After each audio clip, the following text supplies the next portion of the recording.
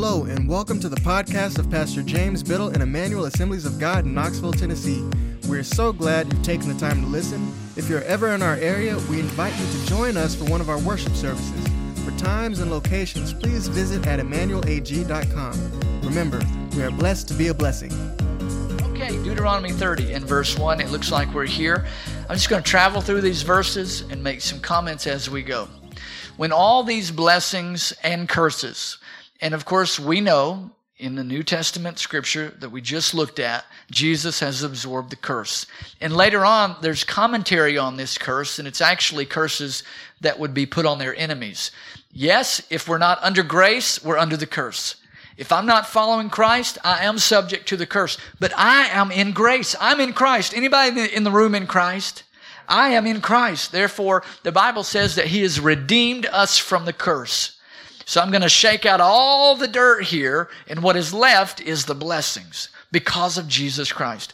I will take all these blessings and curses that I've set before you to come on you, and when you take them to heart, wherever the Lord God disperses you among the nations. Now, you may not realize this, but it says wherever the Lord your God disperses you among the nations. God has spent the last 2 chapters giving them a covenant of blessing. Now, Moses had an initial covenant with God way back on Mount Sinai. Do you remember that? This is a new ratification of the covenant. Deuteronomy is basically a restating of the covenant, saying if you live this way, you'll be blessed. If you don't, these ferocious curses will come upon you. So God is telling them, I know that you're not going to make it. God is telling the people of Israel, way before it ever happened, way before the book of Daniel, way before we ever see them exiled to Babylon, God is saying, you're going to be dispersed among the nations. You're not going to keep the covenant. You're not going to keep my law. This is a prophecy that we see fulfilled. Remember when the people of Israel are sent out. Remember Shadrach, Meshach, and Abednego, and they would not bow down before the king. And remember Daniel, how he would not bow down before the king. They were in exile in Babylon. This is a prophecy that they were not going to follow God's law. But yet we see God's grace all the way through the book. Now it says, I have set before you.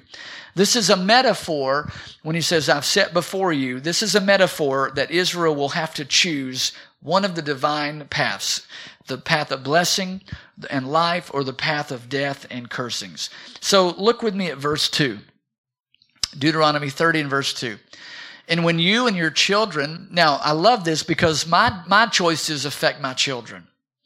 You following God doesn't just affect you, it affects your children. My children have a much greater walk with God when I'm clicking on all 8 cylinders with my walk with God. If I find myself getting a little lazy in my prayer time, I see my children getting lazy in their prayer time. If I find myself getting a little lazy in what I say, I'm not watching my words. If I find myself a little snippy, if I find myself a little angry, if I don't find myself choosing joy, I don't find my children choosing joy. But when dad is going after the Lord, and when dad is seeking God, and when dad is addressing every problem with the Word, and when dad is spending time in worship, and dad is spending time in prayer, I see it filtered down to my children. We are leading our households, ladies and gentlemen. It says, when you and your children return to the Lord. So God's saying, you're going to miss it. You're not going to make it. You're going to be exiled. You're not going to hold up the end of the covenant. But you will return to me. There is hope. Notice this. It says, when you return to Him with all of your heart and with all of your soul. Does that sound like anything you've ever heard in the New Testament? Does it sound like Matthew 22 in verse 37? Matthew 22:37, as you'll see on the screen, declares this. Jesus said, love the Lord your God with all of your heart, and with all of your soul, and with all of your mind. This is the first and greatest commandment. The second one is like it. Love your neighbor as yourself. Jesus is quoting Deuteronomy. So let's back up now and go back to Deuteronomy 30 and verse 2. You and your children return to the Lord. You obey Him. You keep your end of the covenant. It says, I'll do everything according that I've commanded you today. And I love this. It's not on the screen, but Psalm 119:2 says, how blessed are those who observe His testimonies, who seek Him with all of their heart. Now, the heart in the Hebrew is an idiom for your entire being. It's who you are. It's your core. It's really your conscience. It's really your will. It's called the seat of your emotions. So let's go to verse 3. Then the Lord your God, Deuteronomy 30 and verse 3, then the Lord your God will restore. Notice this. They failed. They did not keep the covenant. They missed it. They've been exiled, kicked out of God's land. But yet God says, I love you so much that I will restore your fortunes. I will have compassion on you. Somebody say, Lord, have mercy. I will have compassion on you. I will gather you again from all the nations to which you've been scattered. Even if you've been banished to the most distant land under the heavens, from there the Lord your God will gather you and bring you back. Verse 5. He will bring you to the land that belonged to your ancestors, and you will take possession of it. Notice this here. He will make you more prosperous and numerous than your ancestors. Can you see grace? Can anybody see grace in this passage? You're going to fail. You're not going to make it. You're going to break the covenant. But God says, I will restore, I will gather, I will make you more prosperous. Go back if you can. Let's go back to verse 5. I will make you more prosperous. I will make you more numerous than your ancestors. Anybody ever heard of Abraham? Abraham was a pretty prosperous dude. He was a pretty blessed dude. God said, I will make you more prosperous and more blessed and more numerous than even your ancestors. So keep this up. Keep this verse up here. Now we move this into grace. Now we view this through the New Testament. We do not work for, earn, or deserve God's blessings. Do you agree with that? They're grace. It's a gift from God. But, everybody say, but righteous living. Look at your neighbor and say, you're a righteous dude. But righteous living, right living, the reason we are against sin is because it will kill you. The reason we preach for holiness, which is acting like Jesus, living like Jesus, putting down your flesh. The reason we want righteous lives, there's a righteousness in the eyes of God, which we have in Christ Jesus, the way God sees you. And then there's a righteousness in front of men. It's how we live. It's what do we do in the dark? Are we greedy? Are we selfish? Are we, coming to church is a righteous act. I mean, it really is, if you're honest about it. It's an act of holiness. It's an act of discipline. So notice this here.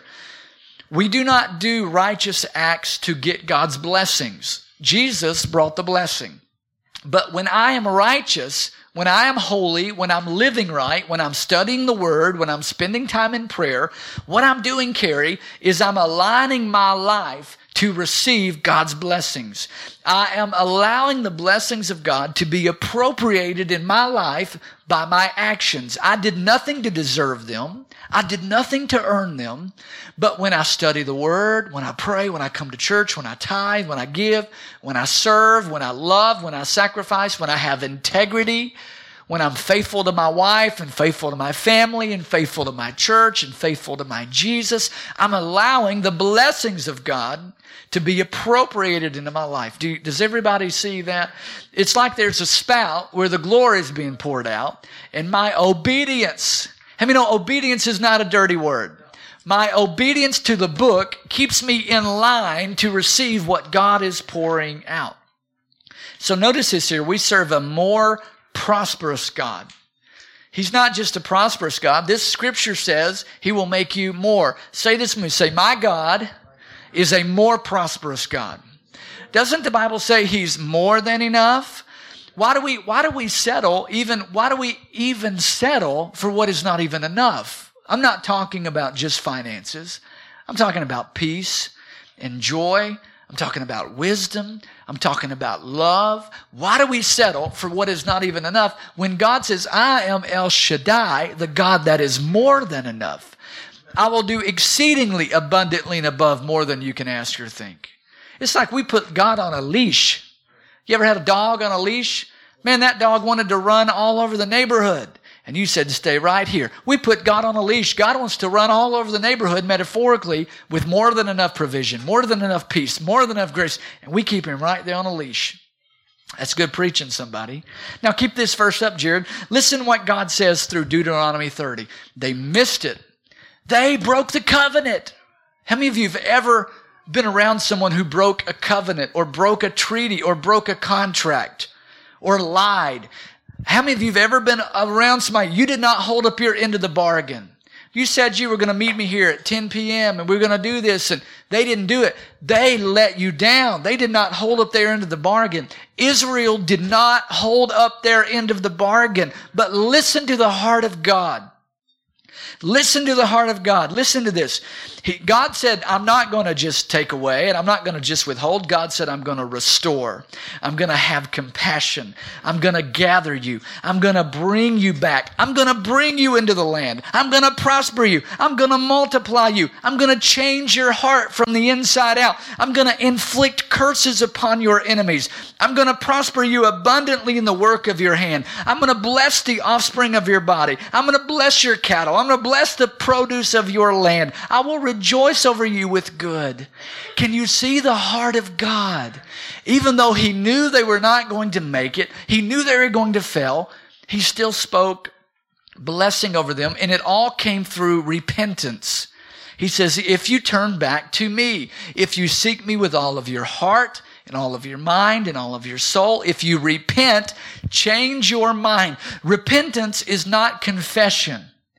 We think when we confess our sins to God, that is repenting. Oh, dear Jesus, I sinned today, and I ate this very high-calorie ice cream, and I sinned today. Come on, you know what I'm talking about. Or God, I sinned today, I yelled at my wife. Listen, confessing your sins to God is not repentance.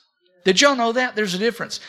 This is repentance. I'm going this way, and I have a bad attitude towards my spouse. I'm yelling at your spouse. Yelling at your spouse is a sin. Can I have amen from all the ladies? That's a good place, ladies, to say amen. I'm angry. I'm angry at my wife. Now, you can be angry and not sin, but there is a place where you can anger and it leads you to sin. You can be angry. Sometimes I get angry at situations and with my family and my kids, and dear me, it's easy to get angry at your kids. Come on, amen. But you can be angry and not sin. But if I anger to the point where I've sinned, I confess it. Father, I have sinned against my wife. I was angry with her. I yelled at her in a demeaning way. I need you to forgive me. Then I got to go to her. The cycle of confession is not complete until I go to her. Remember, the scripture says when you go to the altar to pray, if you remember that you have an ought against your brother or a fault against your brother, go to that brother and get repentance. Then come back and pray. So if I've been mean to Mary and yelled at sweet Mary, which I would never do, but if I yelled at sweet Mary and I repent to the Lord, God forgive me, I yelled at Mary today, I had a bad attitude, I got to go to Mary and say, Mary, I confess that to the Lord. I ask you to forgive me because I've sinned against you. Would you forgive me? And of course she'd say yes. You'd say yes, right? And then I repent, Angie, and I change my mind. So my mind is this way. Repentance literally means to change directions, to change the mind. Let's use homosexuality, someone we all know is a sin, just like heterosexual sin, but it's one that people in the church like to pick on. So if a homosexual repented, they don't just say, Father God, I've been doing homosexual acts, please forgive me. They have to repent, change their mind, and turn and go another way. That is repentance. So he's saying when Israel repented, it would align them with all these blessings. So when we repent of our sin, the sin of not accepting Jesus, and we appropriate him in our life, we are now restored back into all of these blessings. Isn't that good news? And I wrote this down. It's not just that they had rebellion. Rebellion alone is not the issue, because every time you sin, you're in rebellion. Every time I sin against God, I'm rebelling against God's word. The problem is continual, habitual, unrepented, sustained rebellion. That's where the problem comes in. Just sinning is not what is going to bring all these curses upon you. It's a rejecting of Jesus, a continual, sustained, unrepented rebellion against God. So now let's look at verse 6, Deuteronomy 30 and verse 6. Then the Lord your God will circumcise your heart and the hearts of your descendants. He uses the word circumcise. In the Old Testament, circumcision was an outward sign of the covenant. Dear me, could God not have picked something different to display his covenant? It's like, why that? Well, I'm going to say some things here, and I don't mean this graphic or gross or crass, but Jesus was literally our circumcision on the cross. Circumcision, if you look at it, why could have God not used your hand? Why couldn't he have done something with your hand or your foot? Why did he have to choose such a private, intimate body part to represent his covenant? Well, because sin is very intimate. Sin is not just an extremity. Sin is very personal and very intimate. And circumcision took the most intimate thing, and it was hard, it was painful, it was messy, it was bloody, if we can be honest. Jesus on the cross was exposed to our sin in a very intimate way, and it was messy and bloody and all those things. So literally, Jesus was our last and final circumcision. Now, it's not an outward thing, it's an inward thing of the heart. It's a cutting of the heart. It's a peeling back of the flesh of the heart. Now we're circumcised in the heart. We won't take time to look at it, but write this down. Romans chapter 2 and Romans chapter 9 addresses this. Paul brings Deuteronomy 30 back into this. Romans chapter 2 and Romans chapter 9. And I will read verse 29 in Romans 2. It says, the one who is a true Jew is the one whose heart is right with God. And true circumcision is not merely obeying the law, but it's a change of the heart produced by the Spirit. And a person with a changed heart seeks praise from God and not from people. So Paul quotes Deuteronomy 30, and he talks about the circumcision of the heart. Jared, do we back up, or is it down? Okay. I'm going to read you Deuteronomy 30 and verse 7. So it says, then the Lord will put all these curses on your enemies and all those who hate you and persecute you, and you will again obey the Lord and follow his commands I'm giving you. And I put this in my notes. God promises to fight our battles.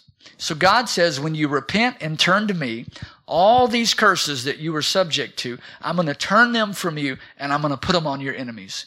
How many of you know we need God to put the curses on our enemies? We need God to fight our battles. We need God to rise up and help us. That's why Ephesians 6:10 says, be strong in the Lord and the power of his might. So now let's look at verse 9. If Jared has it, Deuteronomy 30 and verse 9. If not, I'll just read it to you. Deuteronomy 30 and verse 9 says this, then the Lord your God will make you the most prosperous in all the work of your hands. How many of you would like to be prosperous in the work of your hands? And it says, in the fruit of your womb, and in the young of your livestock, and in the crops of your land. I love this now. The Lord will again delight in you. The Lord will again delight in you. God delighted in the people of Israel. What is something that you delight in? Maybe when you make a craft or a prop or something that turns out right, you look at that thing that you made and you love it and you just delight in it.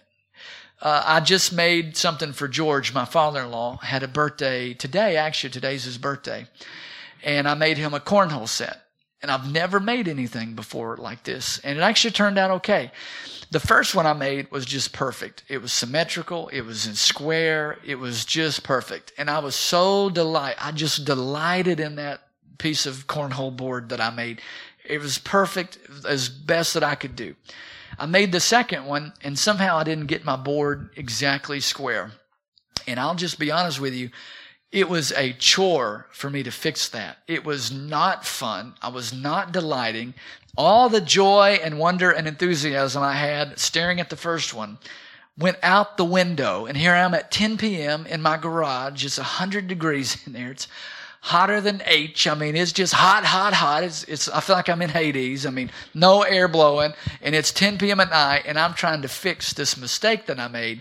I was not delighting at all. But I went to bed, got up the next day. Tara came out, and we stained them, and we put the logo on them, and then we took them to his house, and we all played, and it was fun, and I began to delight again in the thing that I had made. God delighted in the people of Israel, and they broke the covenant. And God says, I will delight in you again. This is looking forward to grace. Do you know when God delighted in us again? When we give our hearts and lives to Jesus, when we accept the gospel, God looks at Carrie and Angela and goes, I delight in you again. and it had nothing to do with you. You repented. You came back in fellowship with God. And it says, I will delight in you again, and I will make you prosperous just as I delighted in your ancestors. And then it says, if, verse 10, if you obey the Lord and keep his commands, it says, and turn to the Lord with all of your heart and with all of your soul. And then I read this in 3 John 2. Anybody got a Bible that you want to turn to? Look at 3 John in verse 2. So let's bring this into the New Testament. 3 John 2 says this, Beloved, I pray in all respects that you may prosper. Somebody say may prosper. And that you may be in good health. Somebody say be in good health. Just as your soul prospers. Say, as your soul prospers. So listen to this verse. He says, I pray that in all areas you will prosper. How many of you would like to prosper?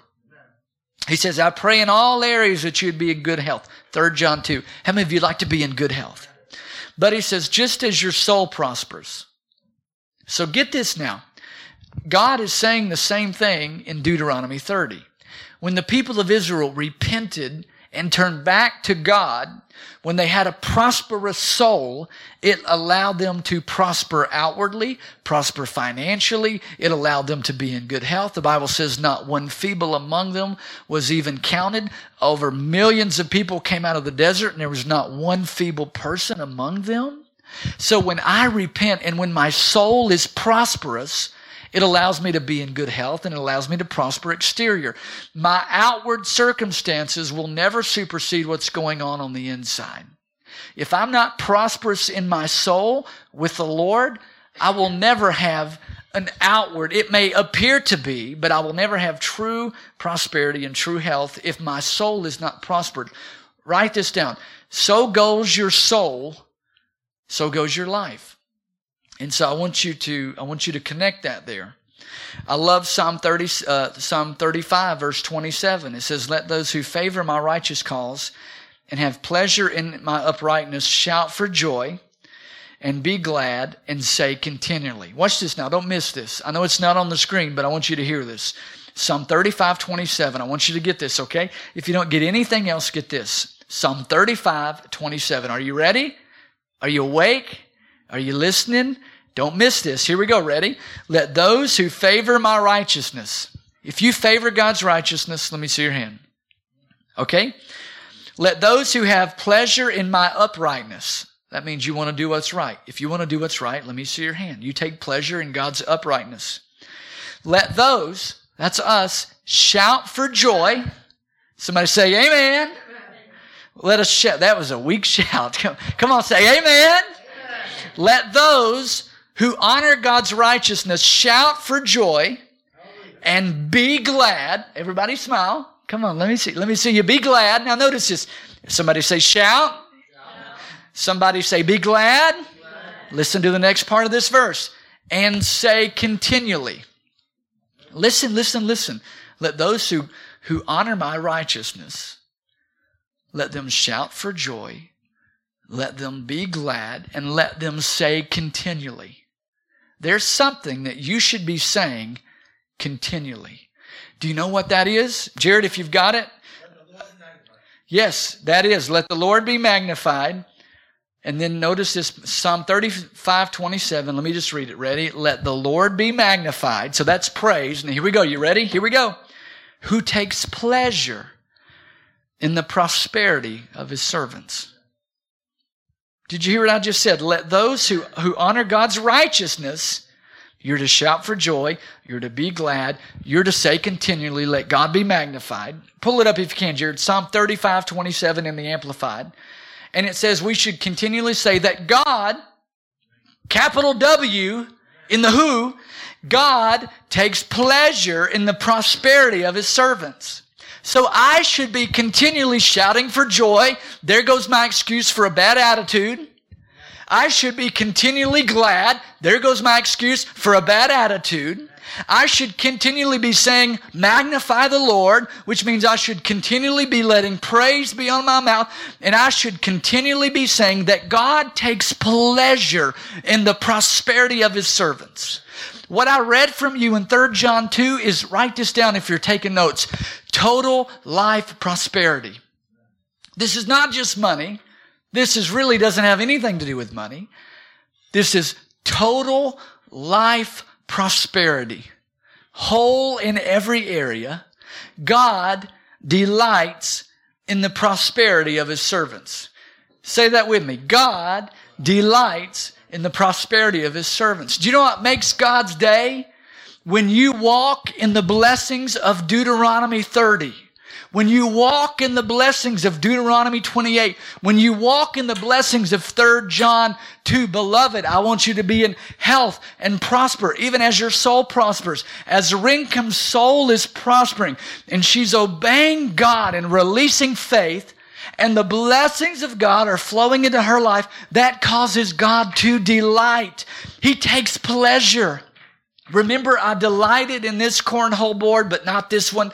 But then in the end, I delighted in both. Remember, we read in Deuteronomy 30 that God would again delight in you. Do you know what makes God delight in you? When you are walking in His blessings and His provision. Look with me at the scripture. Let those who favor my righteous cause and have pleasure in my uprightness, let them shout for joy. Look at your neighbor and say, you can't have a bad attitude anymore. It says, let them say continually. What does continually mean? If we give our mouth to negativity, if we give our mouth to doubt, if we give our mouth to worry, then we are not continually saying, let the Lord be magnified. Who, capital W, who, that's God, takes pleasure in the prosperity of His servant. I'm God's servant. When I'm prospering, total life prosperity, not just money, not just health, but I've got peace, I've got joy, I've got the infilling of the Holy Spirit. When my total life is being blessed by God, God takes pleasure in that. God is not withholding from you. He's doing everything He can to let you walk in His blessings. Isn't that good news? God wants you to say that. I get up and I say, Lord, you take pleasure in the total prosperity of your servant in every area. Man, I love it, I love it, I love it, I love it. All right, so look at verse 11. Deuteronomy 30, verse 11. Got to speed this up a little bit here. Deuteronomy 30 and verse 11. Now what I'm commanding you today is not too difficult or beyond your reach. That's because it's by grace. We couldn't earn it or deserve it. Now we're looking towards grace. Look at verse 12. This is awesome. This is also, write this down in Romans chapter 10. Not going to quote this, won't pull it out. But Deuteronomy 12 through 14 is quoted in Romans 10. Paul brings this into our salvation. Notice this here. You've heard this before. Look at this in verse 12. Don't say it is up in heaven so that you have to ask who will ascend into heaven and get it and proclaim it, so that we may obey it. The blessings of God are not just up in heaven. They've already been released into the atmosphere. They've been released into the earth. We now have to appropriate those blessings. Look at verse 13. Don't say it's up in heaven, and you don't have to ask who will cross the sea and have to go get it and proclaim it to us so that we can obey it. No. Moses said this. We think Paul said this. Paul was just quoting Moses. Now, look in verse 14. It's not beyond the sea. It's not up in heaven. No! Somebody say no! Say it like you've had some peach cobbler. Come on, say no! Look, the word is very near you. The word of what? The word of blessing. Moses is saying, he's talking to us now. In gospel grace, he's saying, you don't have to say we got to go up into heaven and bring the blessings down. Well, I'm going to pray the blessings down. No, you're not. The blessings are already down. You're not praying the blessings down. God's blessings are already down. Now it says the word is very near you. It is in your mouth. Let those who love my uprightness, let them say, let them be glad, let them say God rejoices in the prosperity of His servants. Do you know why we are not seeing total life prosperity? Emotionally, financially, health-wise, with our attitudes, even in our parenting. Do you know what we're seeing? The blessings I read were for every area of your life. Mental stability, not worrying. Do you know why we're not seeing that? Because we're not continually saying. Moses said, the word is very near you. It is in your mouth and in your heart so that you may obey. Do you know why God wants you to obey? Because He takes delight in the prosperity of His servants. And if we're not obeying, we're not going to be walking in total life prosperity. That's the bottom line. That's why God wants us to obey. It's not so we can't have fun. He's not the giant killjoy in the sky. He wants us to be prosperous in every area of our life. And if we're not obeying, it's just, we will never see the fullness of what God has planned for us. Now let's get into the meat of the lesson. That was the introduction, all right? Here we go. Verse 15. I'm just going to read the rest.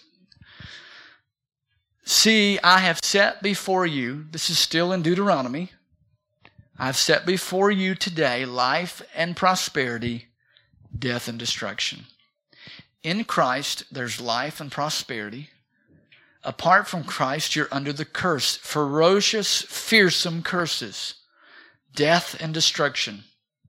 Ladies and gentlemen, which one are we going to do? Which one are we going to choose? And how do we choose life? Jesus is the way, the truth, and the life. This is not being good enough and God will bless us. This is choosing Jesus, choosing to obey, choosing to follow Him. Look at verse 16. For I've commanded you today to love the Lord your God, to walk in obedience to Him, to keep His commands and decrees. What's the commandment of God? Love God with all of your heart. Love your neighbor as yourself. Notice this here. Then you will live and increase. We got people in the church who want to live and we want to increase, but we're not wanting to obey God and follow His commands. That puts us in line for living and increase. How many know you can be alive and not be alive? God promises in one place that He will add life to your years. I don't want an extension of years. I want life added to my years. Notice this here, and the Lord your God will bless you in the land you're getting ready to possess. Look at verse 17. But if your heart turns away and you're not obedient, ladies and gentlemen, it's pretty simple. Follow the way of blessings or follow the way of cursings. It's not rocket science. And if you're drawn away and bow down to other gods and worship them, means God's not first place. Look at verse 18. I will declare that you will certainly be destroyed. Hey, God's not beating around the bush. If you follow me and do it my way, good. If you don't, you'll be destroyed. I'll wipe you off the face of the map. It's pretty simple. God's not mincing words here. You'll be destroyed. You'll not live long in the land you're crossing the Jordan to enter. You'll enter and then you'll die. You'll not enjoy the promised land. But what is God's heart? What is His desire? For you to enjoy the promised land. Now look at verse 19. Hope this is good. Just making it up as I go, praise God. This day I call heaven and earth, I'm teasing. I did read it once before I came. This day I call heaven and earth to witness against you. God says this now. Listen, I have set before you life and death. I've set before you life and death, blessings and curses. Now choose life.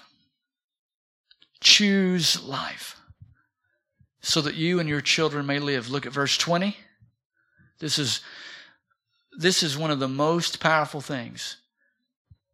And so that you would love the Lord your God, listen to His voice, hold fast to Him, for the Lord is your life, and He will give you many years in the land He swore to you and your fathers Abraham, Isaac, and Jacob. Go back to verse 19. Now choose life. There's another translation that I read that phrases it this way: oh, that you would choose life. With my children, I will give them a command, and I will say, here's the blessings and benefits of the command. If you don't follow the command, here's the discipline or the correction that comes with the disobeying. Please do the right thing. I'll tell them, please, I want you to do this. Noah, I'm going to work today, and I need you to pick up sticks in the yard. And if you do, we'll have a great evening. We'll do something, we'll celebrate. We'll go get some ice cream. We'll do something really fun. If not, you'll have to lose your PlayStation for a few days. Please pick up the sticks. I really want to buy you ice cream. I don't want to take your PlayStation away. I want to take you and buy you ice cream. Please just pick up the sticks. But if I come home and the sticks are not up, I can't go get ice cream. I'm so good and I'm so just that I have to keep my word. So no PlayStation. But in my heart, I'm not delighting in that. I'm not delighting that he's lost the PlayStation. I would have been delighting in the fact that we went and got ice cream because he picked up the sticks. Because he did what he was supposed to do. So yes, God is sovereign. But God has given us the choice to choose life. In God's sovereignty, he lets us choose life and death, blessings and cursings. But his delight is when we choose life. His delight is not when we choose the path opposite of life and blessings. Last scripture, Matthew 18. Now I want to say this in a gentle way and in a kind way because I understand we live in a cursed world. And I want you to hear balance. I don't want you to hear something I'm not saying. But I do want you to hear something very important. We live in a cursed world. How many of you realize there's a bad devil? There's a real devil out there who wants to kill, steal, and destroy. And how many know we do stupid things? We do stupid stuff. How many of you ever done stupid? How many of you ever paid stupid tax? Dave Ramsey calls it stupid tax. Man, I've paid some stupid tax before. We've all done stupid. But we've all had things happen to us that we didn't have anything to do with. We hit us out of the blue. And it's because there's a bad devil out there. It's not God delighting in all the pain he can cause Carrie and Angela. No, there's a real devil. He comes to kill, steal, and destroy. But in relationship to Deuteronomy 30, God said, choose you this day. I've set before you life. Say life. And death. Say death. He said, therefore you choose. So if someone is choosing death, is it God's fault? No. God set the table. I've set before you on the table. Here's a beautiful pumpkin pie. Awesome, delicious. And here's roasted pine cones. I mean, pick which one do you want? I want the pumpkin pie, right?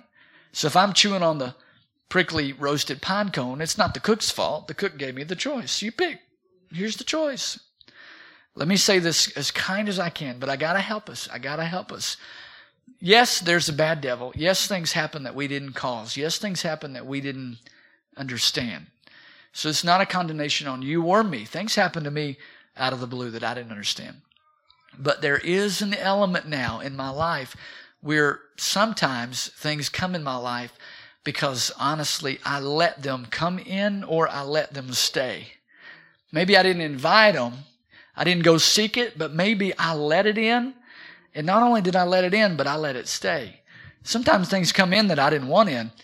But it is, according to Scripture, I have a say in how long it stays. Same thing with the blessings of God. I can invite and bring in the blessings of God in my life, and it really is up to me how long they stay.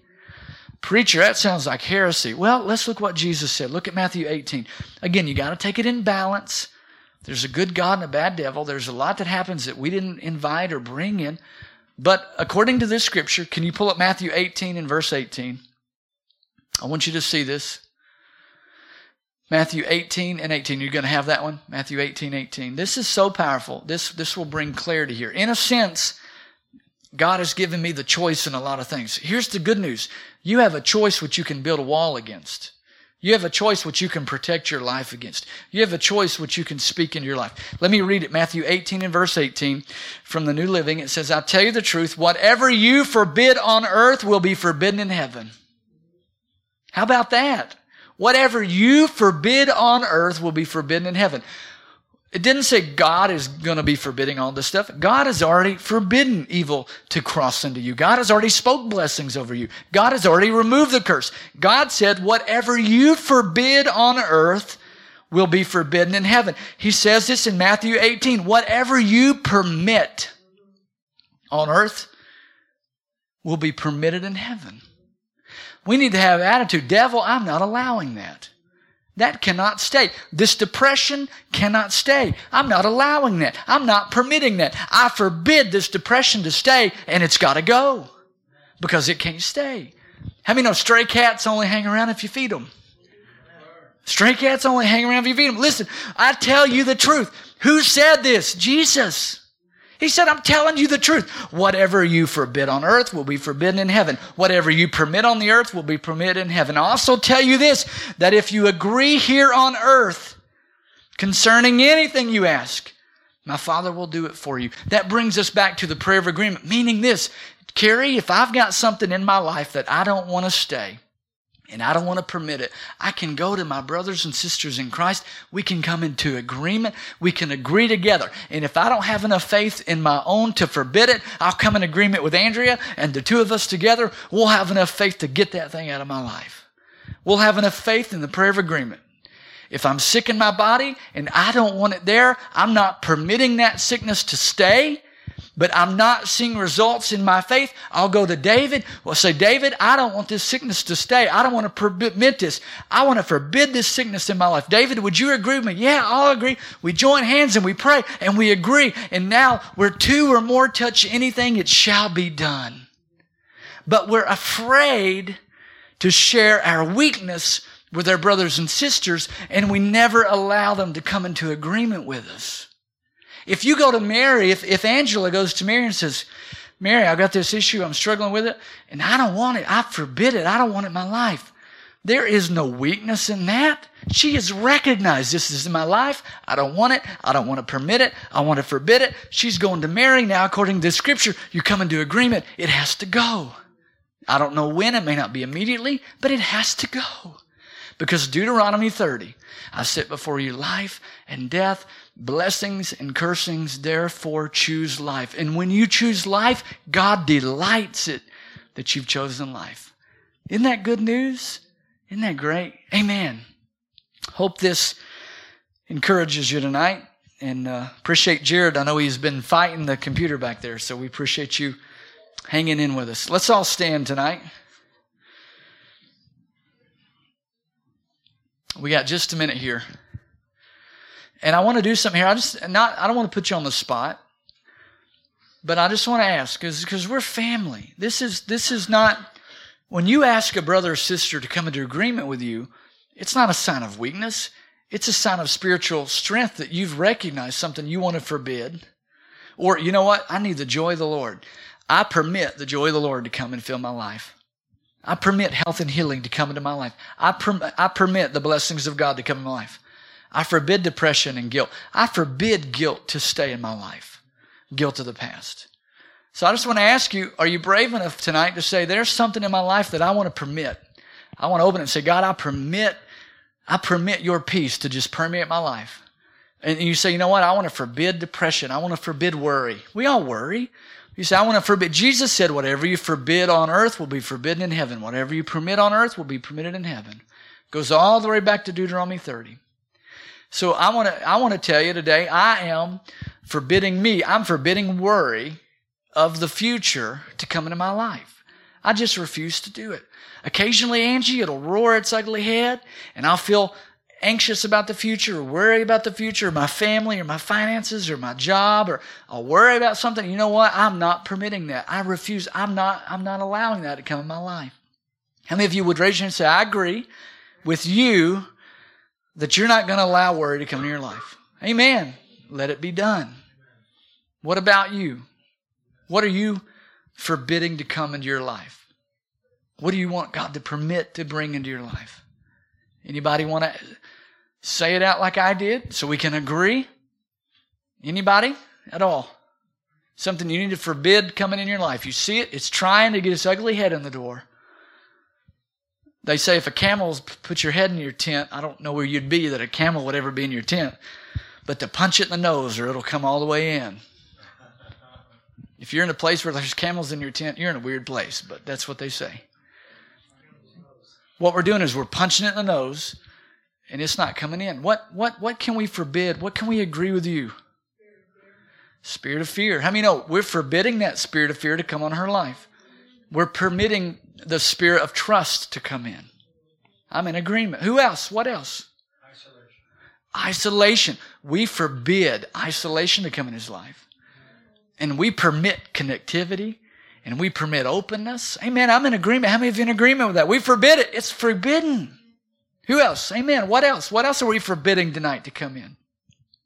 How many of you say, I have some symptoms or some sickness from time to time that would try to, even aches and pains, chronic aches and pains. How many of you raise your hand and say, I've got those in my life? I mean, we forbid those to come in my life. Amen. We forbid it. It's forbidden. Amen. Over the little baby. It's forbidden that any kind of harm would come over that little baby.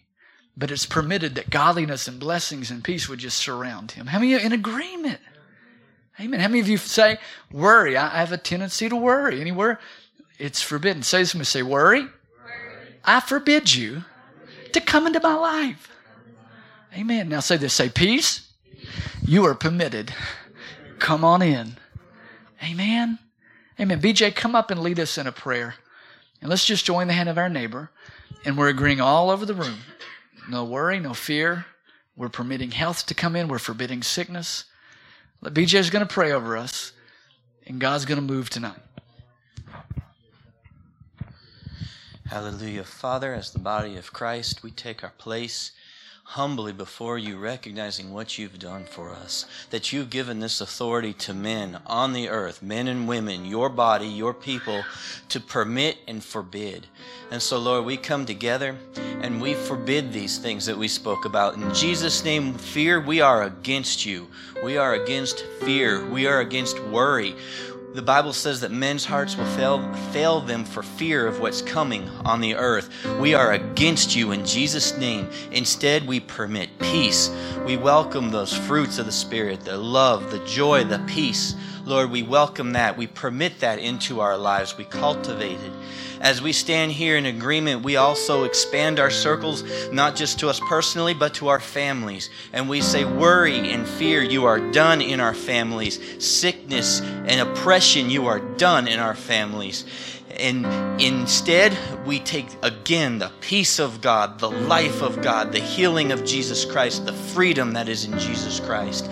And now, as we stand for our families, we expand it again to our church family. And in this church will be a healthy church, a free church with no worry, no fear. In Jesus' name, we receive health and healing and peace and life and prosperity for this church.